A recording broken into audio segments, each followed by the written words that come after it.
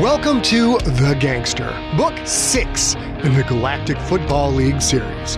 Written and performed by Scott Sigler, The Gangster is suitable for ages 12 and up and contains graphic violence. The Gangster is also available as a signed, numbered, limited edition hardcover while supplies last. To order, go to scottsigler.com/store.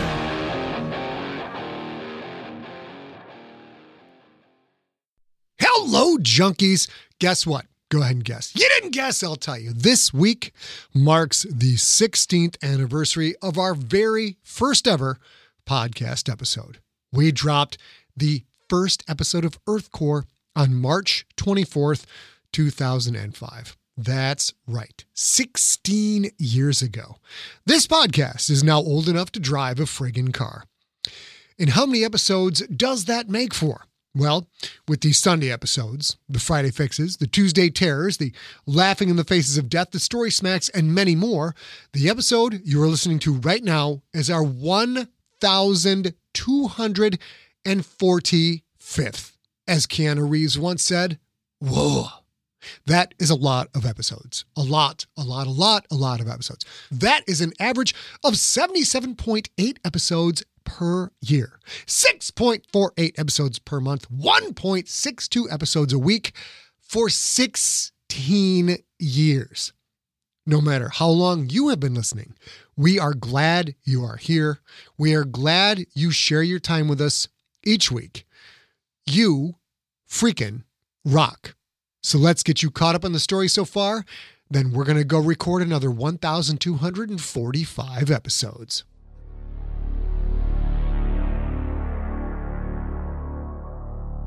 Previously on The Gangster, Quentin received an ultimatum from, of all sentience, Ma Tweedy, who told the Splithead to steer clear of conflicts with Quentin. As if that wasn't problematic enough, Wakan Reed is about to deliver a report that will cast a veil of suspicion over one of the leader's key underlings.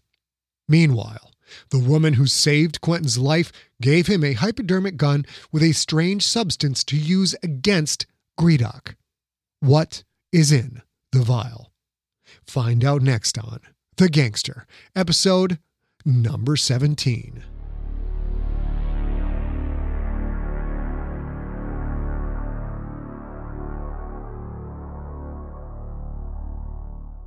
Secrets.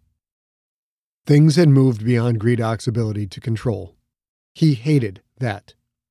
In the days that followed Carol Tweedy's visit, Gredok had explored ways to get at Barnes, yet not lose half of his starters in retaliation. So far, he'd found no viable option. Any hostility toward Barnes, or his sister, or the Tweedys, or anyone else involved for that matter, might mean a labor strike. A labor strike that would kill the upcoming season. A labor strike that would savage Gredok's reputation, make him look weaker than he'd ever looked before. To make matters worse, Barnes had filed a flight plan that had him leaving Earth orbit in 2 standard days. The flight plan said he was taking the Hypatia to Whipath. That was, most likely, a lie. Barnes would go into hiding.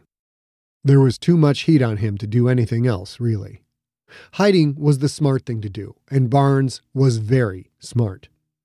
In the modified Hypatia, once Barnes went dark, Gredok knew it was possible the human could stay hidden until he chose to not stay hidden. Even if Gredok found a strategy that would let him avoid the labor strike, yet take action against Barnes, he wouldn't know where Barnes was. Infuriating. Gredok heard Masal shuffling feet several seconds before the worker entered the chamber. So unlike him to make any noise at all. Wakan Reed is here, Shamakath, the worker said. He came unannounced. Masal's uniform, normally so well-pressed, so perfect, looked just a bit less perfect than normal. Those yellow fibers in his cornea were far more pronounced. Your appearance is subpar, Gredok said. I am not pleased. Masal swept his pedipalp hand across his antennae. My apologies, Shamakath. I have been studying game footage of several prospects for the upcoming season and also gathering information from our scouts on what players are desired by other Tier 1 teams.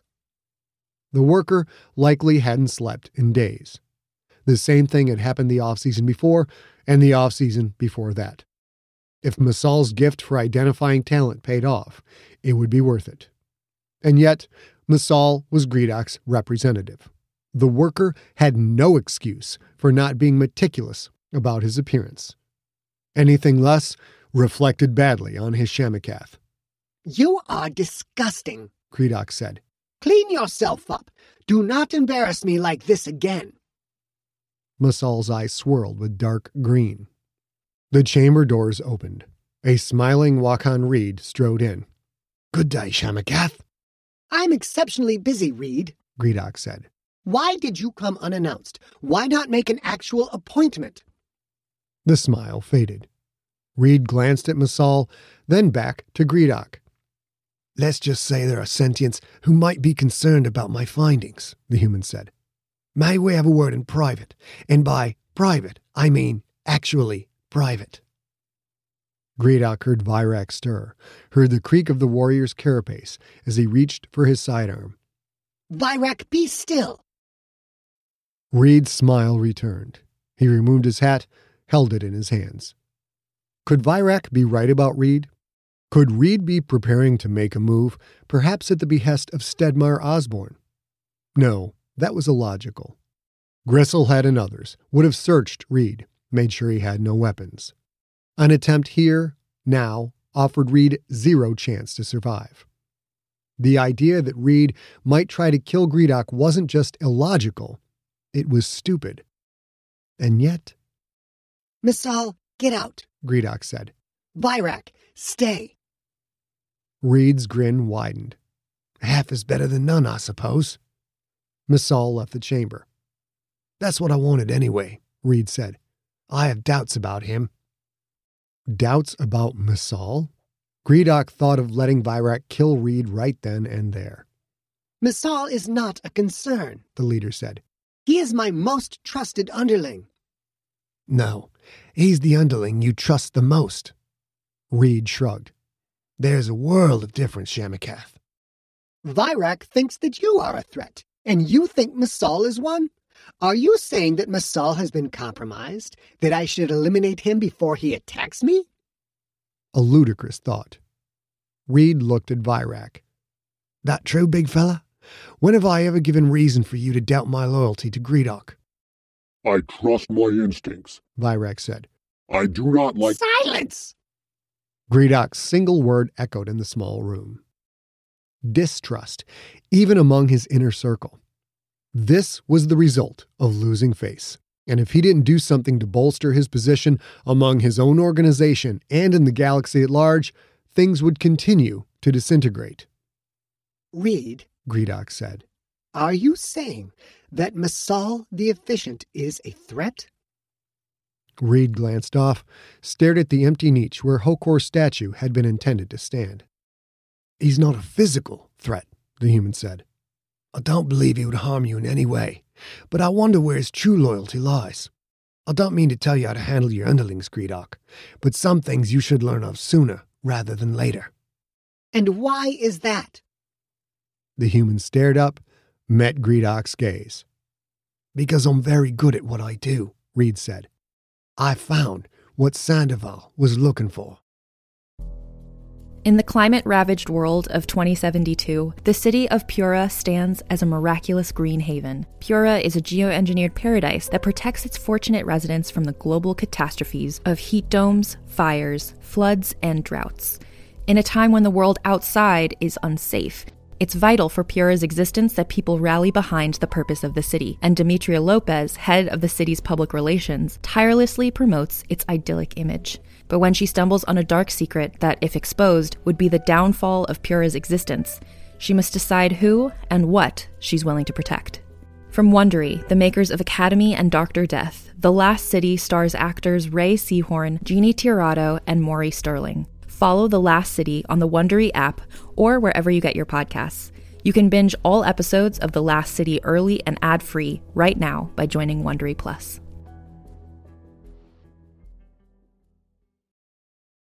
Hey there, this is Justin Bartha. I made a funny new podcast, King of the Egg Cream. It has the greatest cast in the history of podcasts with actors like Louis Black. I'm torn by my feelings for two women. Bobby Cannavale. You can eat it, or if someone hits you, you can put it on your cut. Melanie Linsky. I wonder what these marvelous things are that look just like boiled chicken feet. Jason Ritter. I can break things and pick locks and kill people. Michael Stuhlbarg. The whole point is to inspire people that they should make themselves better. Ari Grainer. No, don't whet its appetite. What are you, an idiot? Me, Justin Bartha.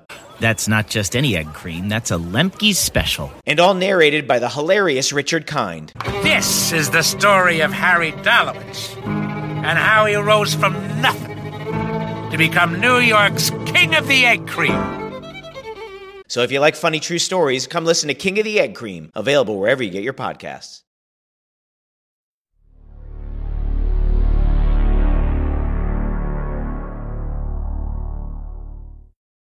Contraband. On the Hypatia's small galley table, another game of obelisk was in play. This time, Chodo versus Michael Kimberlin. Chodo stared at the board. Mike quietly read from The Hidden Queens. Quentin leaned against the counter, watching the game, eating a sandwich, chicken breast, hard-boiled eggs, and bananas, that Chodo had made per Marcus Diablo's diet plan. Quentin wanted to hold it with his right hand, get at least some enjoyment out of the food, but he did not. He held it with his left hand, and holding it hurt. The more he engaged his left arm and courted that pain, the more he could get used to it. Or so Diablo thought anyway. Every time Quentin lifted the sandwich to take a bite, that strange pain sliced through his forearm. He would beat this. He would. Diablo's constant training had caused Quentin to drop to 375 pounds, 5 pounds below his normal playing weight. Marcus wanted that weight back on, but he wasn't about to let up on the training. That meant Quentin had to eat 6, even 7 times a day. Mike was sitting in the same place Fred had sat in, yet the massive heavy G lineman made both chair and table alike look like a child's toy furniture. In his huge hands, the hardcover book looked like a prop made for a holo about a giant trying to get along in a world of little people. After Pirifor left, Quentin had read the highlighted sections of both books. The text made it obvious that the hypo contained gibeljuance, a hormone that turned Quyth leaders into Quyth queens. "Chodo," Quentin said. "It said in the Hidden Queens that Quyth females can't own property. Is that true?" The warrior answered without looking up from the board. "It is the law. It has always been this way." Quentin had grown up on a world where things had always been this way. Tradition wasn't a defense for right and wrong. Bad things could be traditional just as good things could be. It wasn't Quentin's job to question an entire culture, especially one that wasn't his. Big Mike glanced at the board. "Chodo, you should make your next move. I would prefer to be finished with this game before we depart Earth." "We do not depart until tomorrow," Chodo said. Mike nodded. "Exactly." The tiniest flutter of black across Chodo's cornea. The Victory had approved the Hypatia's departure from Earth orbit. Tomorrow, Becca would finish her vacation with her parents and return to the yacht. Mike had filed a flight plan that showed the Hypatia leaving for Whipath in the Witok Kingdom. Once in the kingdom, however, they weren't going to Whipath. Quentin would engage the yacht's Portath-made stealth mode, and the Hypatia would slip over to Wirad instead.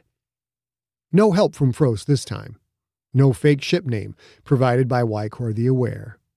Aside from Quentin, Mike, and Chodo, no one knew where the Hypatia was going. Diablo didn't even know. Becca would learn tomorrow. The plan was to spend 2 weeks far outside Wirad's orbit. Quentin could focus on his training with Marcus.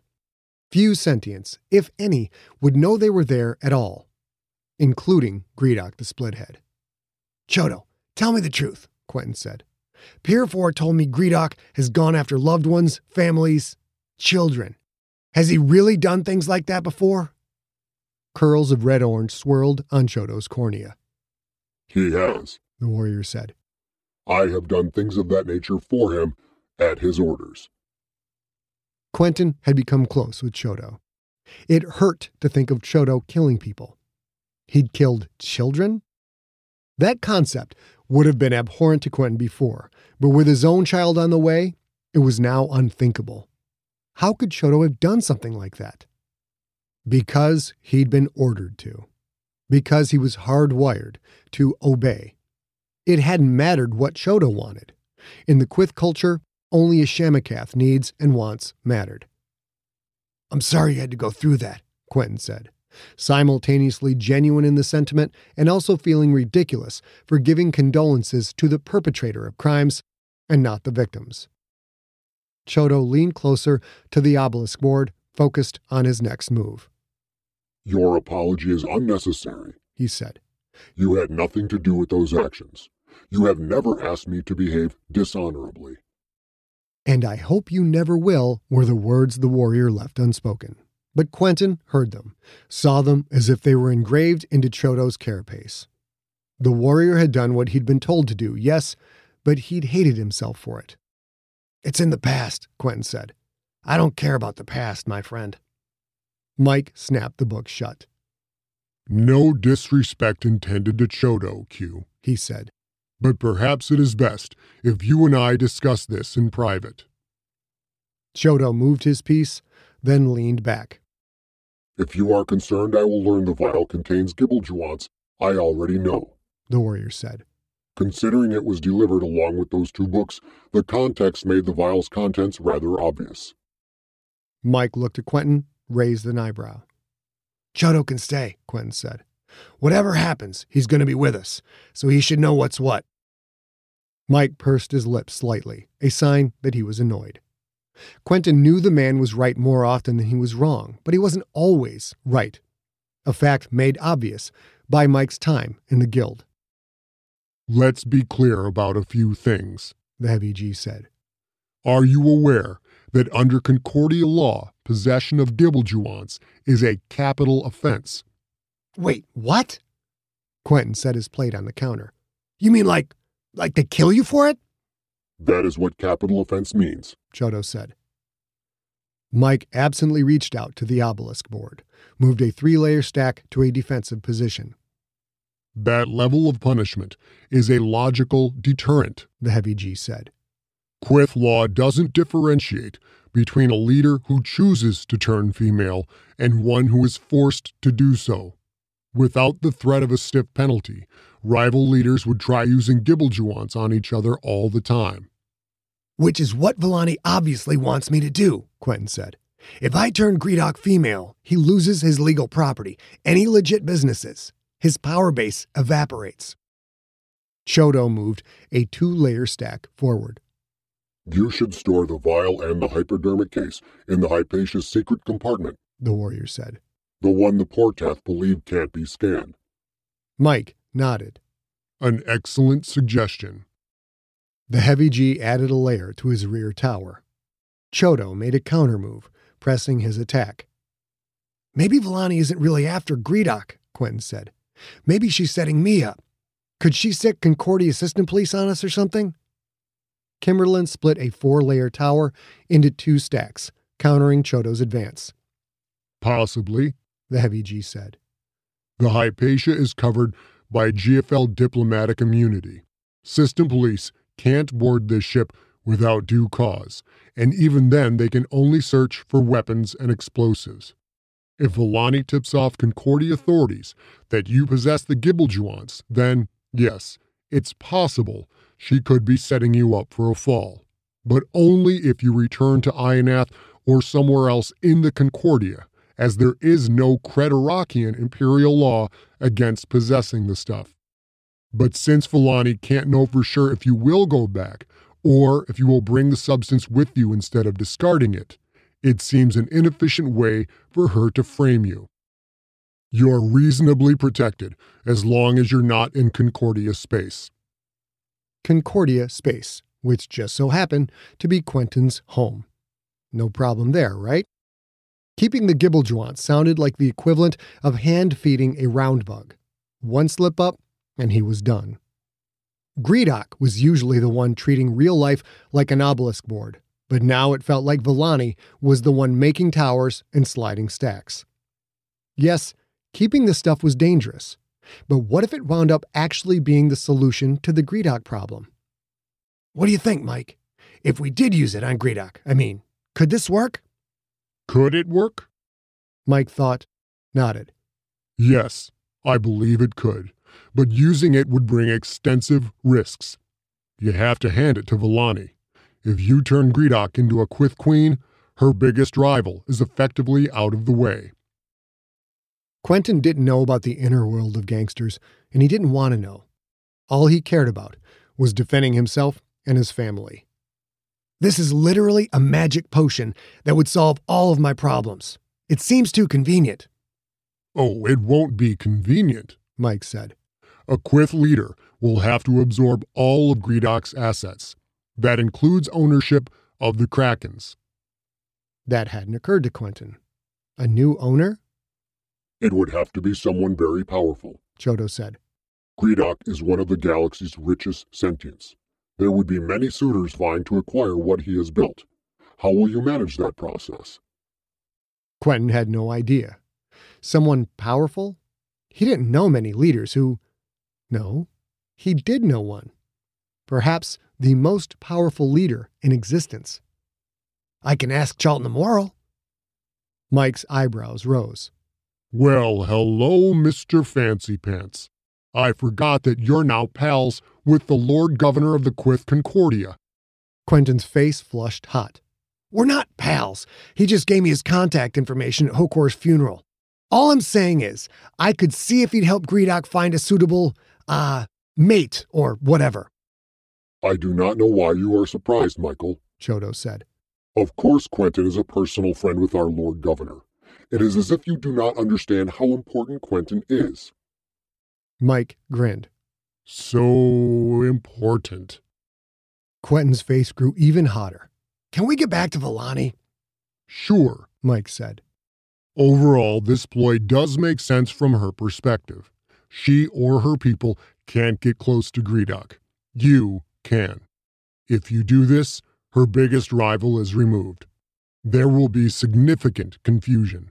If she wants to gobble up some of Greedock's criminal enterprises, she'll take advantage of that confusion. And if you do the act, Quentin, she's in the clear as far as Frost is concerned or the rest of the syndicates. If you say she gave you the gibble you wants, she simply denies it. Frankly, her plan is brilliant. Chodo stacked his lead tower 6 pieces high. He was going all in on his attack. Villani didn't make sick of the death of female, the warrior said. She assassinated him, then took over his organization in a bloody coup. Without even looking at the board, Mike placed his game piece, creating a full block of Chodo's obvious strategy. Mike had lured the warrior in, leaving him nowhere to move. The game was effectively over. Villani was in Sika's organization, Mike said. She's not in Greedock's. I'm guessing there's more to her strategy. Maybe she thinks she can get female Greedock to sign over his assets, which lets Villani take over without violence. Assassinating Greedock outright, on the other hand, will create an instant power struggle. Imagine what Greedock's lieutenants would do to grab pieces of his empire. Quentin knew one of those lieutenants personally, Stedmar Osborne, owner of the Micovi Raiders. Stedmar had been under Greedock's thumb for as long as Quentin had known the man, but Stedmar was ambitious. In a fight to fill a power vacuum, there was no telling what he would do. Big Mike was right, though. This was an impressive strategy. If Villani could get Quentin to do her dirty work, that was. Would he? Someday, Greedock was coming for Quentin. But that day might be years away. And if Quentin became the Kraken's coach, it might never come at all. Quentin shook his head to clear away that thought. He was the Kraken's quarterback, not the coach. We'll hold on to the Gibblejewants for now, he said. I found it fascinating there were no pictures of Quyth Queens in either book. I wonder what they look like. Chodo stood. I hope you do not find out, he said, because I would be obligated to take your life. No black in that single eye, no color at all. Chodo wasn't playing, and he wasn't exaggerating either. Some things, apparently, ran deeper than blind respect for one's Shamakath. For the record, Mike said, I did mention we should have this discussion in private. Chodo opened the obelisk case, started putting the pieces away. He knew Mike had won. Mike closed his eyes, tapped the corner of the hidden queens lightly against his forehead as if he was trying to remember something. Quentin, tell me about that woman again. What did she say her name was? Pirifor. No, I mean what she told you when you first asked her. Quentin didn't understand the question, then remembered. Oh, when she said she was nothing? Kimberlin's eyes opened wide. Nothing. Yes. And something about being an insect? She said she was an ant, Quentin said. Mike activated his palm up. Eye tracked through the nav menu. Ah, here it is. I thought that sounded familiar, but I couldn't place it at first. There's supposedly a secret organization known as the Dazvadali. The word means ant in an ancient Earth language called Cherokee. Apparently, they take in young orphans and train them to be assassins and saboteurs. I do not understand the name, Chodo said. I am familiar with ants. They are a delicacy, but they are small and harmless. Why would ants be a name for dangerous sentience? Chodo didn't understand, but Quentin did. Because you don't notice ants, he said. You don't pay attention to them because they are nothing. Mike eye-tracked through the palm-up display. The Dazvadali supposedly take their name from species of ants. I think Quentin's rescuer is named after this one. Myrmecia piriformis. He held out his hand, showing Quentin and Chodo the image on his palm-up. A spindly black insect with red feet, antennae, and long, lethal pincers. That looks delicious, Chodo said. Quentin read the text beneath the image. Myrmecia piriformis holds you with pincers while it injects a lethal venom. It is also called the bulldog ant for its ferocity and focus during an attack. It's known as the deadliest ant on Earth. He thought of the way Pirifor had moved in the hospital, how she'd taken out hitmen as easily as Quentin might dodge a tackler. Deadly, to say the least. She had killed them so effortlessly. No hesitation. Those men turned into lifeless ragdolls. The gun jumping in his hand, Sandoval's head snapping back, the body falling, dead before it hit the ground, blood spilling from a hole in the forehead. Quentin? He blinked, came back to the real world. Kimberlin looked concerned. Are you all right? Yeah, I'm fine. The memory had leapt up, taken him over. He'd killed a man. The thought hung inside of him like a cold, coiled spring. He'd taken sentient life. To survive, would he have to do that again? It was all too much. Quentin couldn't bear to deal with thoughts of Gredok anymore. Becca gets back tomorrow, he said. Do not tell her about the case Pirifor brought, all right? As you request, Quentin, Chodo said. Big Mike sighed. You just got married and already you're keeping secrets? Mike was going to chide him about keeping secrets? Nice. Just don't mention it, all right?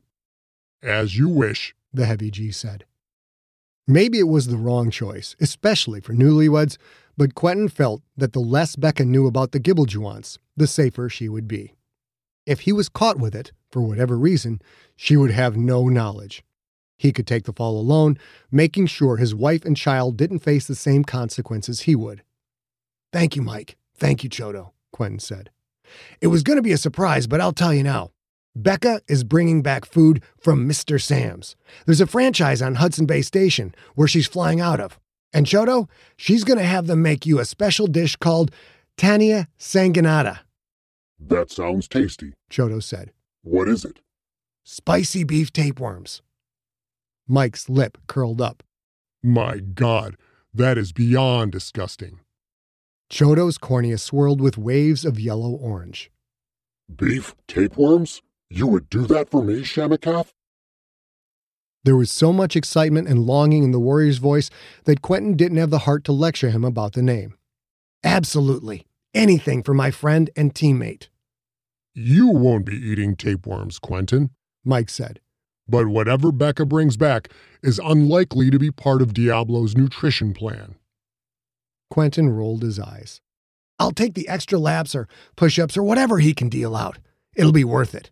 Besides, Becca's bringing enough for him, too. He grew up in the Purist Nation. He'll love it. Speaking of the nation, are you going to watch that special report that's scheduled to reach us tomorrow? What special report? Mike squinted, suspicious. Seriously?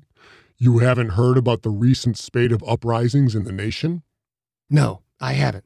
I don't live there anymore, so why would I care? Because they supposedly involve you, Mike said. Me? What the hell do they have to do with me? The heavy G shrugged. Something you said, apparently. Since the new Grand Mullah took over, there's been a total lockdown on news coming out of the nation. This report supposedly penetrates that veil. Quentin had nothing to do with the land of his birth, yet somehow his name was involved in uprisings? He would watch the report, see what this nonsense was all about. Becca would watch it with him. Maybe Diablo would be interested as well. Diablo. Quentin glanced at the galley clock. He was almost late for his next round of training. Gotta go, he said, and shoved the rest of the sandwich in his mouth as he sprinted out of the galley. You have been listening to The Gangster, Book 6 in the Galactic Football League series, written and narrated by Scott Sigler. Follow Scott on Instagram and Twitter, where he is at Scott Sigler, one word, and on Facebook at facebook.com/Scott Sigler. For more information on the Galactic Football League series and for more free audiobook podcasts, visit scottsigler.com. The Gangster was directed by A. Sigler, engineered by Steve Rickyberg. Copyright 2020, Empty Set Entertainment. Theme music is the song They're Watching Me by the band Superweapon.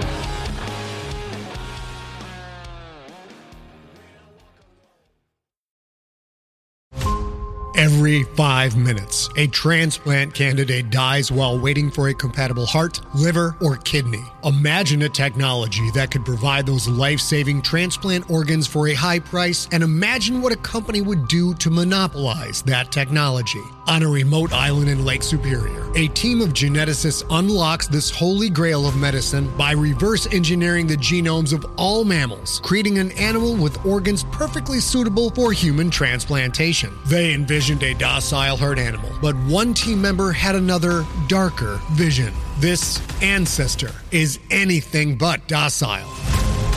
The team's work spawned something big, something evil, something very, very hungry. Ancestor is a complete serialized fiction podcast by #1 New York Times bestselling novelist Scott Sigler, with all episodes available. Binge the entire story now on Apple Podcasts, Spotify, or wherever you listen to podcasts.